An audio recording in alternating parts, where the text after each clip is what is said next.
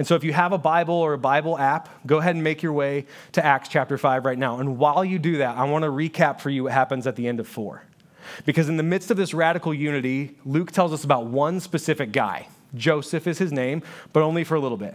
And see, Joseph is wealthy enough to own some land, and so he sells a piece of property and then takes all of that money and gives it all to the church so that they can care for those who are in need among them. It's an amazing gift of generosity.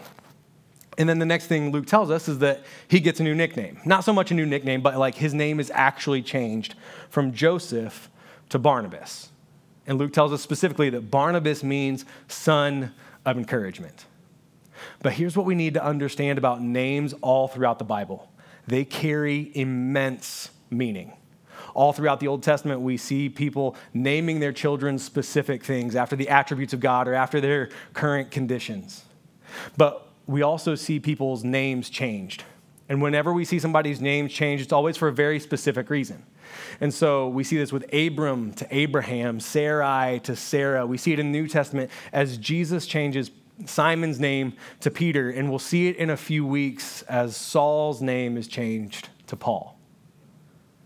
Here's the thing about names all throughout the Bible. They encompassed a person's character.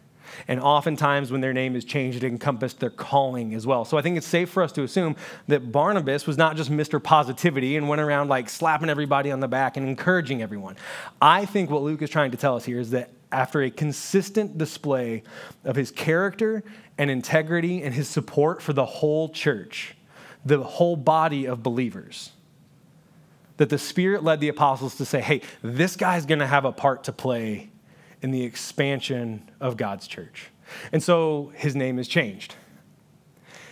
And that all matters because of what we see happen next. So beginning in Acts 5, verse 1, Luke writes, "Now a man named Ananias, together with his wife Sapphira, also sold a piece of property. With his wife's full knowledge, he kept back part of the money for himself, but brought the rest and put it at the apostles' feet. And then Peter said, 'Ananias, how is it that Satan has filled your heart that you have lied to the Holy Spirit and have kept for yourself some of the money you received for the land? Didn't it belong to you before it was sold? And after it was sold, wasn't the money at your disposal?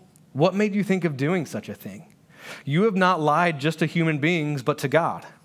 When Ananias heard this, he fell down and died, and great fear seized all who heard what had happened.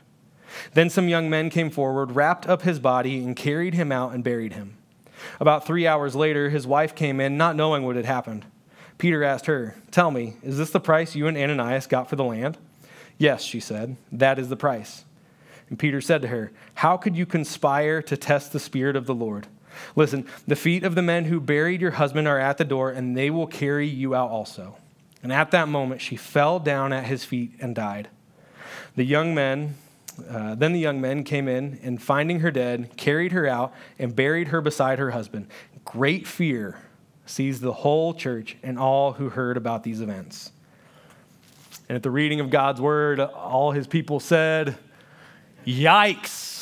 Right? Like, we don't like this story. And I'm going to be honest, I was telling somebody between services, if I had the whole book of Acts to choose to teach from, this is the one part I wouldn't choose because we don't like this story. It makes us really uncomfortable to think about the fact that God would strike a married couple dead while they're in church.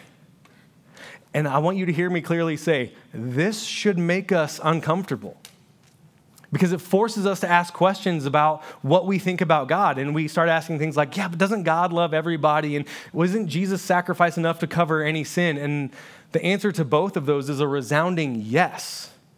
God is a God of immeasurable love, and Jesus' willing sacrifice is enough to cover any sin that you can possibly imagine. But what we need to understand is that at this point in history, what most scholars say about this story is that essentially they liken this to God protecting his bride on their honeymoon. And I think the reason God does that is because if we read this story in the context of the entire Bible, we realize that this has happened before. And just like in Acts chapter 2, when the Holy Spirit shows up, and how that's a replay of the events at Mount Sinai when God gives Moses the law, what we see here in Acts chapter 5 is a replay of multiple stories from the Old Testament. In Joshua chapter 7, right after Israel enters the promised land and God has defeated Jericho, he gives them specific instructions to not take any plunder, but to absolutely destroy everything. But then there's this one guy, and there's always like one guy, right? Like with this one guy named Achan, sees a robe, he sees some silver, and he sees some gold, and he thinks, you know what? I really like those. And in this instance, he lets his greed get in the way of his obedience. And ultimately, Achan and his entire family die, and everything they own is completely destroyed. But if we push back just a little bit further, we look at Leviticus chapter 10, and in Leviticus chapter 10, we see that God has just given very specific instructions for Aaron and his sons, who were the first priests in Israel, and for how them and every priest after them is to minister before God in his temple, in his very presence. And in Leviticus 10, verse 1, we read that Aaron's sons, Nadab and Abihu, offer unauthorized fire before the Lord, contrary to his command. And as they disobey and dishonor God in his very presence, Nadab and Abihu die in his very presence. But I think we can push this even a little bit further back to Genesis chapter 3. And you know the story of Genesis chapter 3. We've heard it more times than we can count. It's Adam and Eve when they eat from the tree, the one tree God had commanded them not to. And what we see there is that Adam and Eve are not just walking through the garden one day and think, you know what, I've had enough of this. I'm going to break the one rule that God gave us. What we see there is that they are specifically influenced by the serpent, who is Satan. And as a result of breaking the one command that they had given, they are exiled, not just from the garden, but from God's very presence. And what we see in Genesis chapter 3 is the very first instance of Satan influencing a married couple in order to corrupt God's good creation. And so when Luke writes in chapter 5 that Satan has filled Ananias, he's not suggesting possession, but he's suggesting that Satan has influence over him.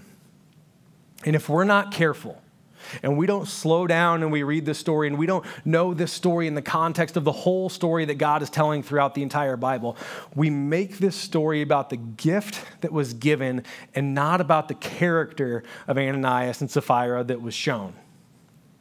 You see, Luke makes it abundantly clear that Ananias and Sapphira together chose to keep back part of the money they received and then misrepresent what they do give.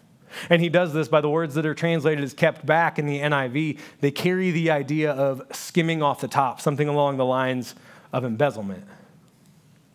But because the Holy Spirit dwells in the followers of Christ,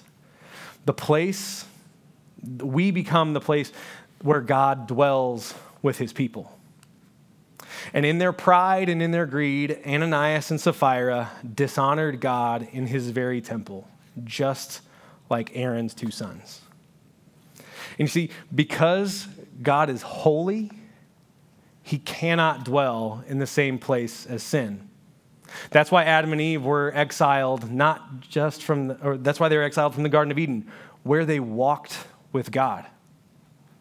But thanks to the work of Jesus and his willing sacrifice, you and I are able to be made right with God, and we are able to live in relationship with him. And we are able to have the Holy Spirit, the Spirit of God, dwell within us so that we can dwell with God in this life. And I think what the most unsettling part about this whole story with Ananias and Sapphira is the fact that I think they would have felt really, really at home in the American church today. And that should make all of us feel really uncomfortable. If that causes a pit in your stomach, or if that causes you to squirm in your seat, I want you to know that that's a good thing. Because I think some of us have become a little too comfortable with the fact that God is good and we have forgotten that he is holy and what that means. Now, don't get me wrong. God is beyond good. Like, he is the source of all goodness, and we should talk about that. We should teach our children about that. We should sing about that, and we should let that take root in our hearts, and we should praise him for that every single day. It's because of his goodness that he lavishes blessings upon his people. It's because of his goodness that Jesus' sacrifice is enough. And we will never know the full measure of his goodness until we see him face to face. But as good as God is, he is equally holy. And for decades, the American church has spent a lot of time talking about his goodness and the truth of that, but we haven't spent an equal amount of time talking about his holiness and what that actually means. Dr. Richard Lentz puts it this way. He says, the core idea behind holiness is absolute moral purity. God is not only perfectly good, he is the very source and standard of goodness. And when we come to grips with the fact that God is both equally good and holy, that should drive us to a constant posture of worship and awe before him, regardless of what we're doing. You see, we don't just worship when we sing. It's meant to be how we live our lives with a deep reverence for who he is. There's a reason that the author of Proverbs wrote this in chapter 14. Whoever fears the Lord has a secure fortress, and for their children it will be a refuge. The fear of the Lord is a fountain of life, turning a person from the snares of death. And see, that fear that's mentioned here in Proverbs is the same fear that gripped the church in Acts chapter 5. It's the idea of deep reverence and respect for who God is. And we hear a lot today about the church seeking revival. But if we want to see revival take place in the church, and I don't just mean Genesis Church, I mean the whole body of believers across the entire world, we need to regain a healthy, fearful reverence for the Lord Almighty and his holiness as compared to our sinfulness. And look, if you get nothing else from this story of Ananias and Sapphira, I want you to get this. God is less concerned with the percentage of your paycheck that you give, and he is entirely concerned with the percentage of your heart that you give to him. And it's because he is both good and holy that your heart is his concern. It wouldn't matter if he was only good. It wouldn't matter how much of your heart you gave to him, but that only leads to spoiled children. And if he was only holy and he wasn't good, then we wouldn't be able to live in relationship with him. We would constantly be kept at an arm's length, and we would live in fear of what might happen if we mess up. And regardless of how you interpret the story of Ananias and Sapphira, the fact of the matter is, it was a tragedy within the church. It's the first instance of corruption from inside the church that we see, but I think it's important for us to look at how the church as a whole responded to this, and look at verse 12. The apostles performed many signs and wonders among the people, and all the believers who used to meet together in Solomon's colonnade. No one else dared join them, even though they were highly regarded by the people. Nevertheless, more and more men and women believed in the Lord and were added to their number. Jumping down to verse 16, Luke writes, crowds gathered also from the towns around Jerusalem, bringing their sick and those tormented by impure spirits, and all of them were healed. So what did the church do? They carried on. They carried on in obedience to the mission that God had given them. And I don't think they just brushed off what happened with Ananias and Sapphira. I would be willing to bet that there were intentional conversations that happened in the wake of that. But Luke seemingly goes out of his way to remind us of the fact that the church remained obedient and that they let God take care of the rest. And I think there's a lot of wisdom for you and I in what we see the church do right there. Because we live in the age of distractions, right? Like, we have overly packed schedules. We live in a culture that seems to be increasingly chaotic. And I think if we look at how the church responded to this tragedy, then we can see ways that we can practically live out what they've done. If we remain focused on obedience to Christ and we remain focused on God, we can trust that he will take care of every other aspect of life. And as the church remained obedient and they continued to reflect Jesus into Jerusalem, they saw the exact same results that they had seen across the first 4 chapters, right? Like people were being healed, spirits were being driven out of people, and radical unity was taking over. But Luke tells us in verse 17 that jealousy worked into the heart of members of the Sanhedrin. The very same people who had arrested Peter and John in chapter 4, once again, are extremely jealous of what they see happening in the temple courts as the apostles are teaching and preaching Jesus is the Messiah. And so once again, this ruling Jewish leadership has the apostles arrested, and this time they're thrown in a public jail. And I think there are a couple of things we can safely assume about this public jail and what was happening that night. And I think one of those is the fact that a first century public jail in the Middle East probably had some pretty rough conditions. I highly doubt that Peter and the other apostles were thrown into a room with a bunk bed on one side and a toilet in the corner, right? Like what we see from the rest of the book of Acts, they're most likely chained to a wall inside of their cell. But if we look at what the pattern of the church had been across the first 4 chapters, we see how important prayer was to them. And spoiler alert, what we see as others are arrested and persecuted later in the book of Acts, prayer remains vitally important when they're in prison. And so I think it's safe for us to assume that Peter and the other apostles were praying and worshiping as they sat chained to a wall. And it's in this setting where we meet our first unexpected helper of chapter 5. And so as they're sitting, as they're praying, as they're worshiping, an angel of the Lord shows up in the middle of the night, opens the gate, lets them out of their chains, and takes them out of the prison. And he does all this with a very specific message. When they get outside, he says, guys, get back to it. And so what we see in verse 21 is that when Luke says, at daybreak, the apostles were back in the temple teaching about Jesus and the resurrection again. Luke is telling us they wasted no time in their obedience to what God was wanting them to do. And so there they are, the very next day, teaching and preaching once again in the temple.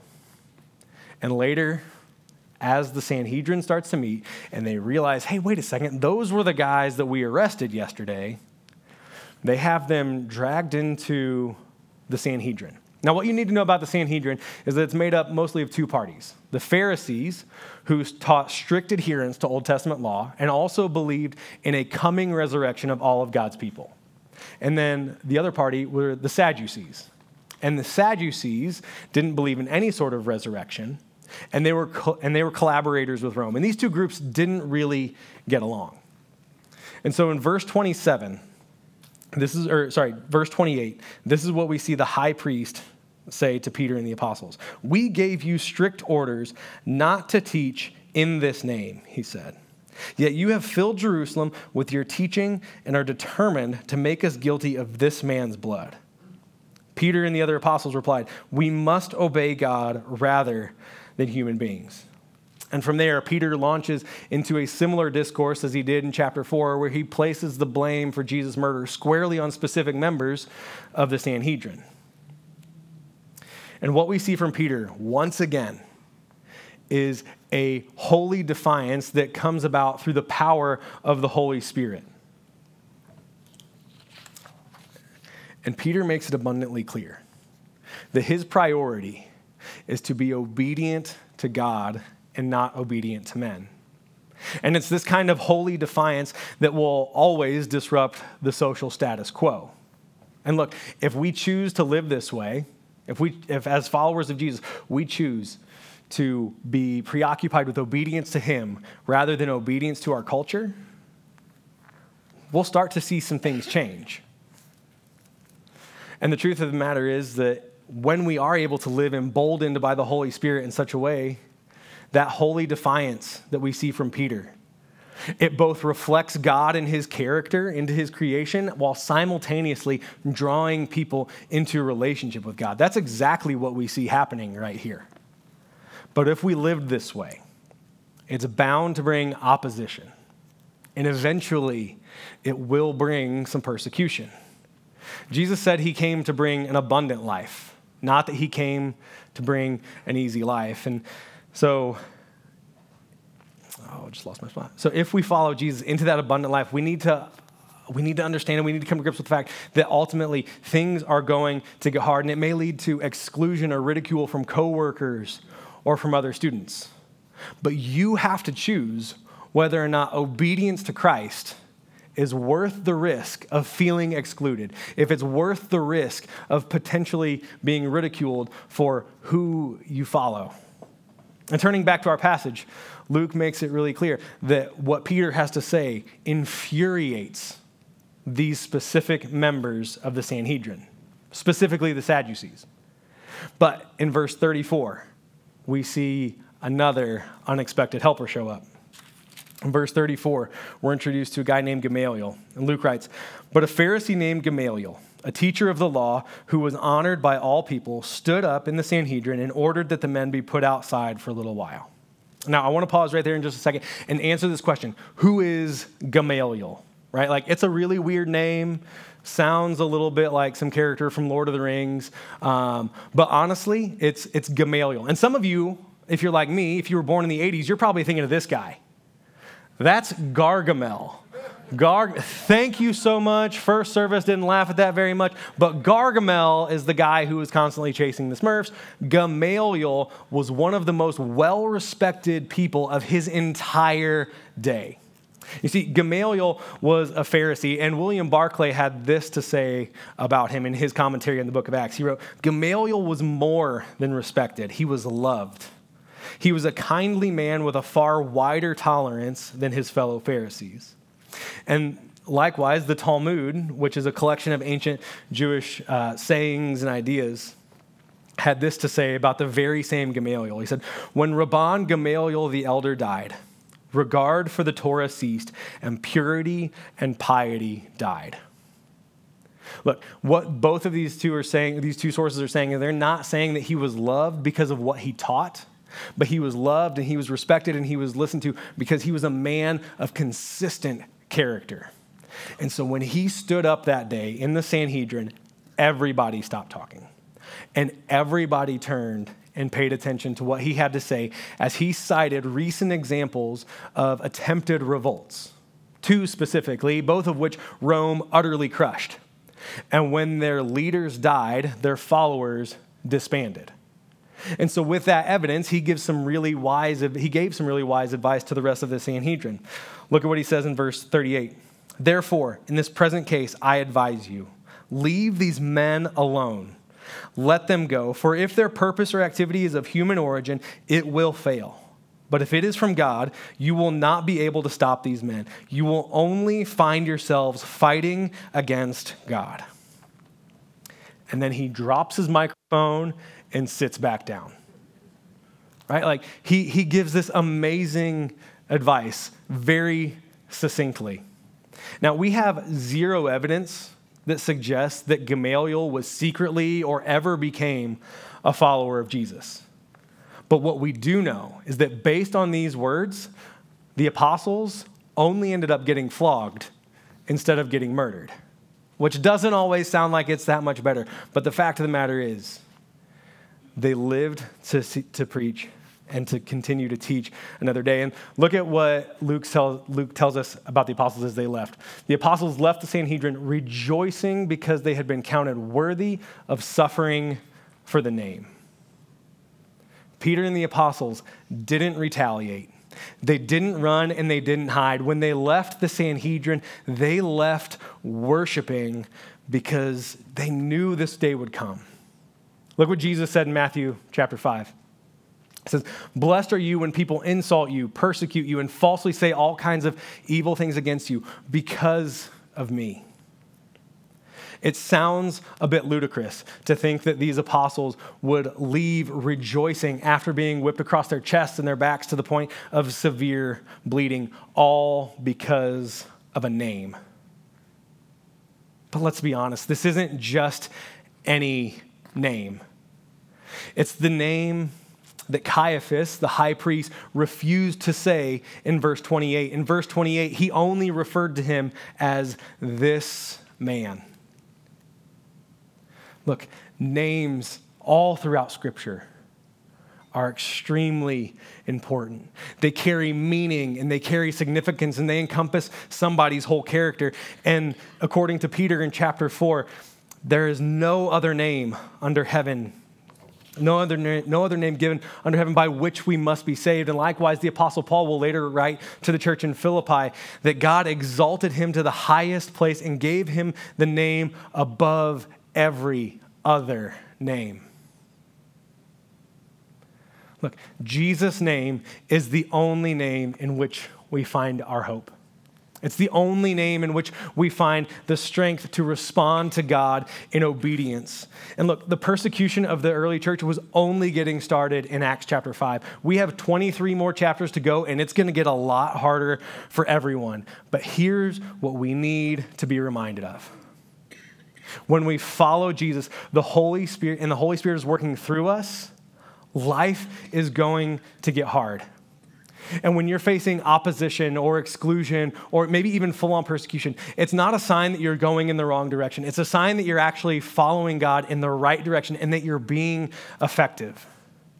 Because when you choose to follow Jesus, God doesn't promise you an easy life. He promises the presence of His Spirit in your life. And when it feels like we can't win and it feels like we're up against unbeatable odds, the most important thing we can do as followers of Jesus is to abide in Christ. If we're able to abide in Christ, we have everything that we could ever need to carry on with the mission that God has given us as followers of Jesus. To make disciples, to reflect His character into His creation. And in this chapter, in all of Acts chapter 5, we see a really bumpy start for the church.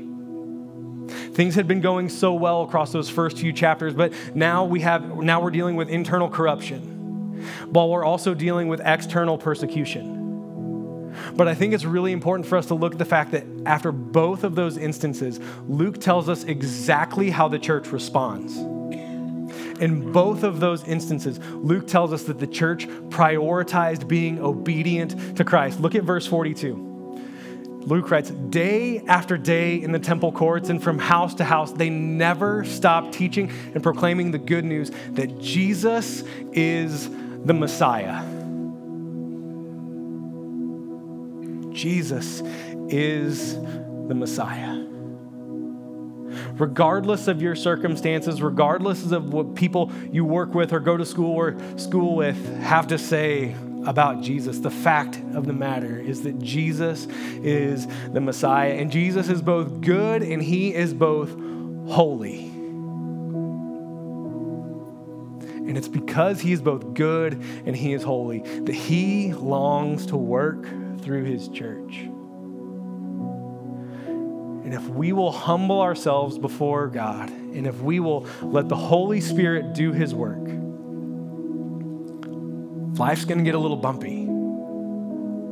But I believe that if we will chase after the Holy Spirit and we will respond in obedience, we will see a move of God that we could not predict. And we will see unexpected people come to faith. And we can see exactly what we see in the book of Acts. We can see radical unity break out amongst the church. We can see the kingdom come. We can see God bring His new good creation to fruition as He restores all things, as Peter says in Acts 4, through the power of His Holy Spirit. God Almighty, You are holy. And God, we cannot come to grips with the holiness that You hold.